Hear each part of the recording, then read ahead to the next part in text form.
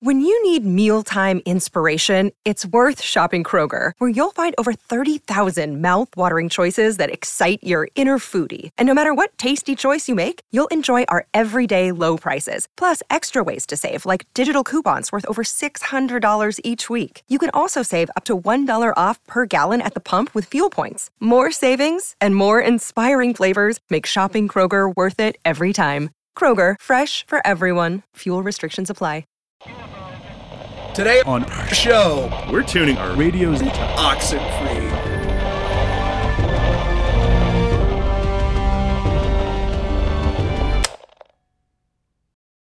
Welcome to Lore Party, the show that explores the stories, characters, and universes behind some of our favorite video games. I'm Caleb. I'm Bavia. And I'm Digi. And today we're talking about Oxenfree. So, Oxenfree is it's a, like, regardless of whether you call it a horror game or not, it's creepy, it's atmospheric, it's a lot of fun. It's scary the same way Stranger Things is scary. Yeah. I feel like that's a really good comparison because you have those sort of like teens in the supernatural setting. You have this limited technology vibe. It's very retro. I mean, there's a reason all the best, horror movies like Night in the Woods and like Texas Chainsaw, like all those happened within those environments, right? To me, the thing that it does really well as an adventure game is it manages the storytelling aspects of itself really well. It makes the conversation move at the pace of the story so that conversations don't feel like they're a pause in the game. It feels like they're a thing that happens while you're moving. And I think that's what Oxenfree does particularly well, is the way it paces itself. One of the few things I disliked about the game that I occasionally found frustrating was its slow walking speed, but that slow walking speed really does enable so much of the rest of the game as far as its conversations.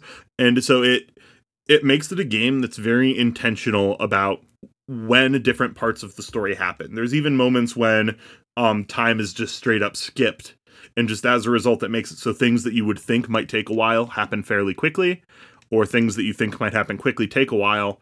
And it's very intentional management of pacing. And I want to know, like, how kind of you guys, like, experience that. Like, how did that pace affect, like, your guys' opinion of things? Yeah, so, like, I tend to play games in a sort of, I guess you could say a depth-first traversal kind of way. I always try to get, like, all of the content I can before moving on. Like, I'll always do all of the side quests before I do the next story quest. A completionist, if you will. Yes, and it's led me to not completing many games. But, like, early on you get a choice to go to 2 different locations. I chose to go to the military base to help Clarissa because she seemed less capable than Ren. And, like, while I was there, I would go into a new zone, conversation would start, and I just kind of sat at the start to hear everything, because I didn't want anything to be interrupted.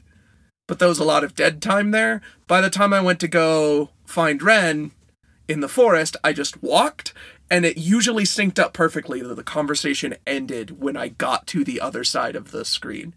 And then from there, I'd realize, like, oh, this is what they were going for with this game. You can definitely really sense the amount of care that developers put into making sure that all the conversations on average do end by the time, you get to that next transition screen to minimize the amount of dead space as possible. For me personally, I've played through the game in its entirety now 9 times, including New Game Plus, which is, I mean, I've never played a game 9 times except for Oxenfree, so I'm so excited to be on this episode, I'll tell you that. And I discover new things every single time I play. In terms of pacing, I think that the game's management of pace allowed us to, in many ways, hear a lot of the things that we wouldn't get to hear from other games of a similar caliber. And I don't get attached to characters too often, but I really did feel for Alex throughout this entire story. And honestly, it made it a lot more personal because that version of Alex is our own. And it really does extend that to when she goes and talks to herself in the mirror. And when you play the game, there's a username of another person who's played the game before, further reifying that narrative that, yes, this Alex is mine. These characters are mine because of the decisions I had made. And I think it is really pacing that builds that and really reifies those themes. I definitely appreciate whenever a game like takes the profile name of your PC to speak to you directly and doesn't tell you it's going to do that. Like whenever you see a thing in the mirror, I didn't know the username because I had a couple that were basically like gibberish names.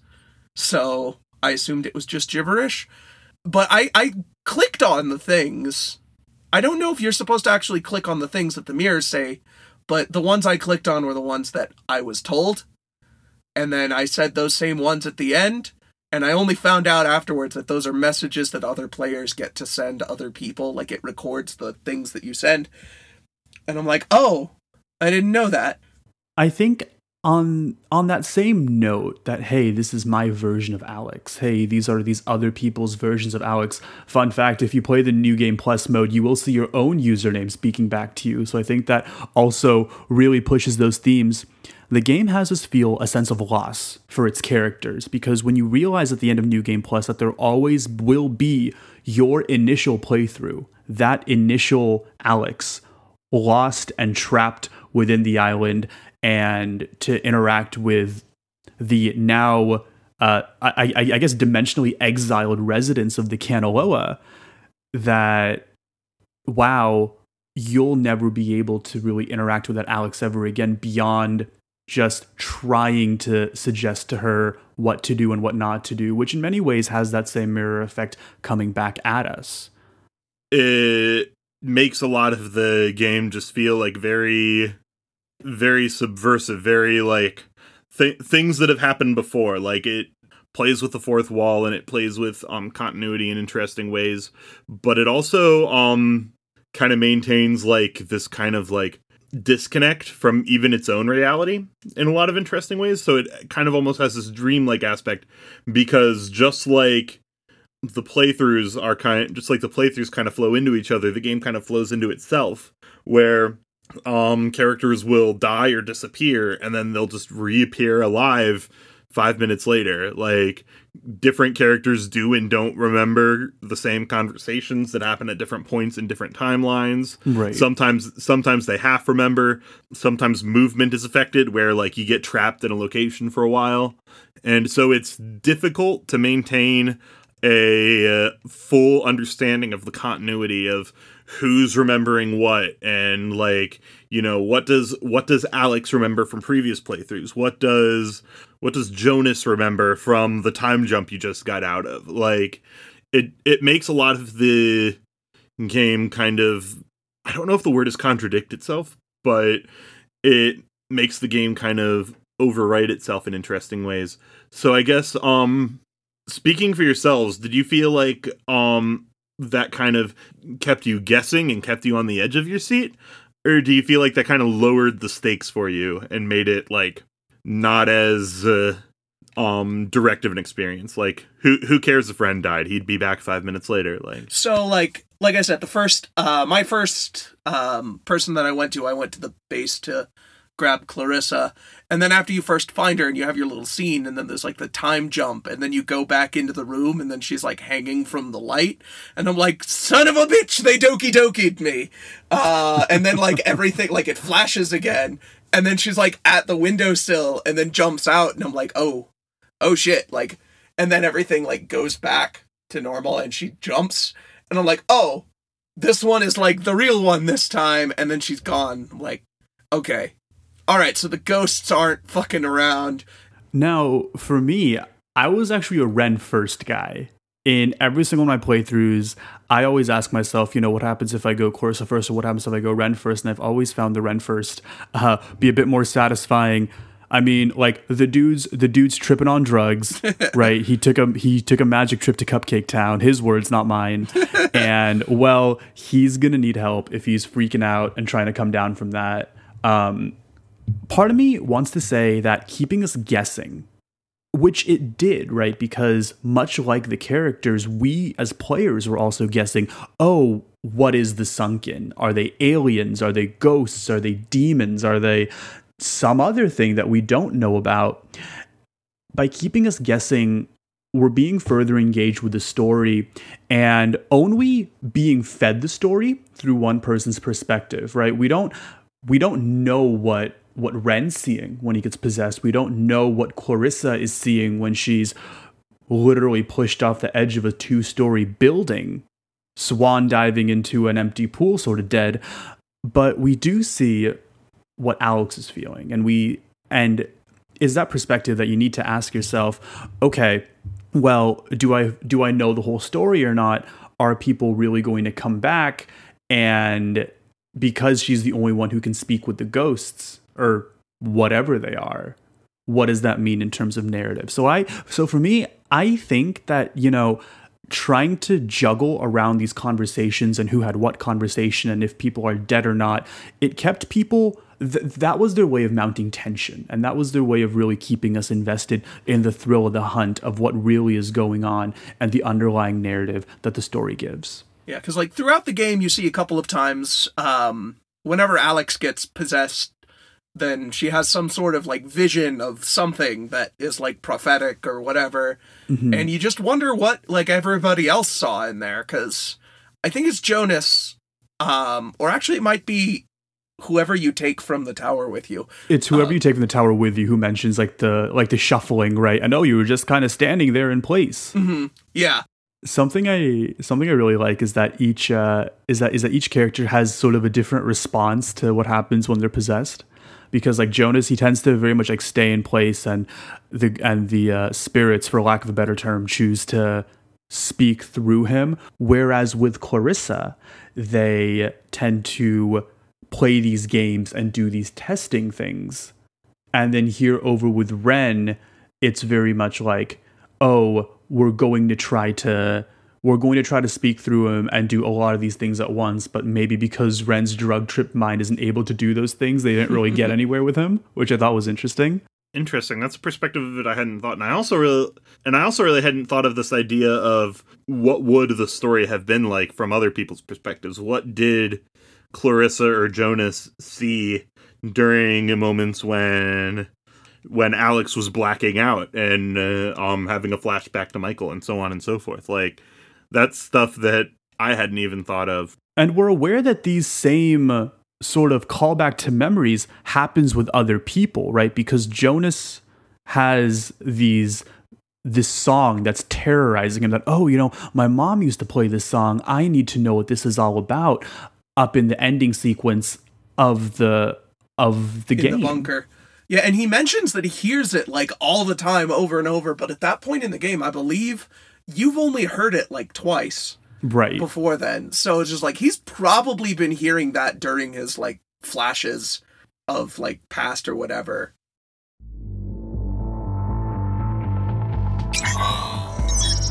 Commander, I apologize for the interruption. You have an important incoming transmission. Lore Party hosts Abu Zafar and Leah Wiggins would like to let you know that they're jumping through the Omega-4 relay and returning to the world of Mass Effect. They're hoping you'll join them on the Normandy and be a part of the crew.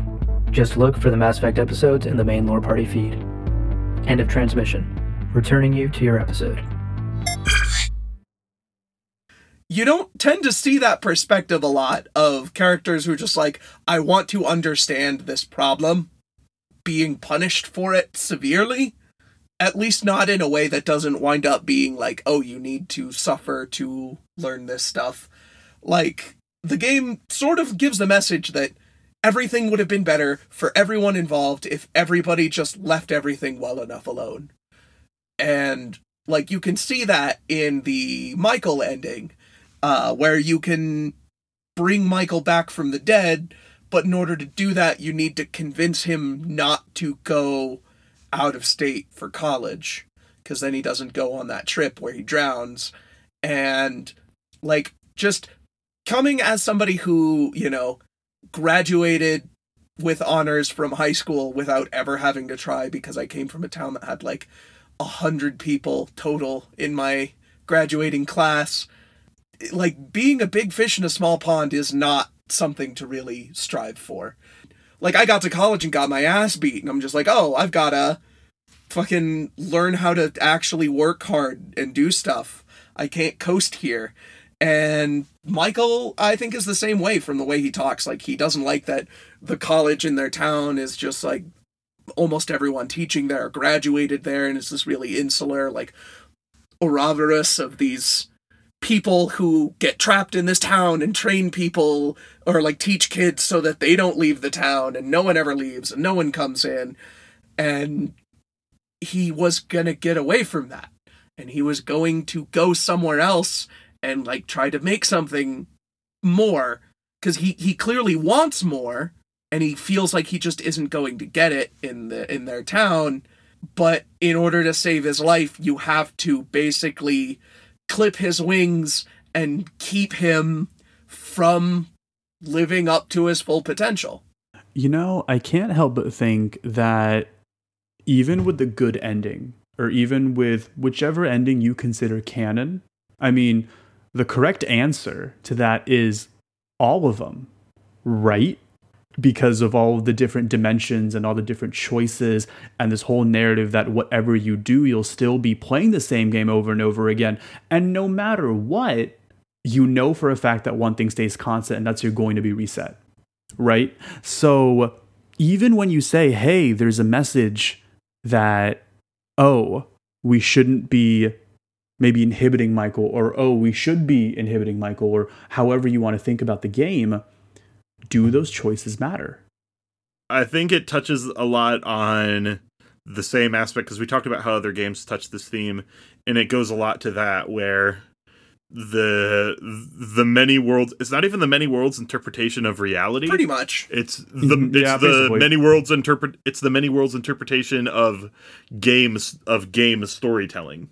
But I think the difference is that, well, a lot of games that sort of explore this tend to focus on the one where everything works. Oxenfree focuses on the infinite rest of them that don't. Like in Undertale, you eventually beat Sans. You know, in Doki Doki, you eventually delete Monica, yeah, delete Monica and set everything right. But like in Oxenfree, it really does kind of nail home like that most of the time that's not what happens. Even on the one, like the best ending that you can get, still heavily implies that it's just like, and Alex gets out of this loop. One. Right. And like an infinite number of other ones are still cycling through this forever. It does not let you have your happy ending. Hey, it's Abu, executive producer of Lore Party. We hope you enjoyed this episode, and if you did, maybe take a second to rate and review us on Apple Podcasts. It really helps us grow the show. And be sure to follow us on Instagram and Twitter at lore_party. Thanks for listening, and we'll catch you in the next one.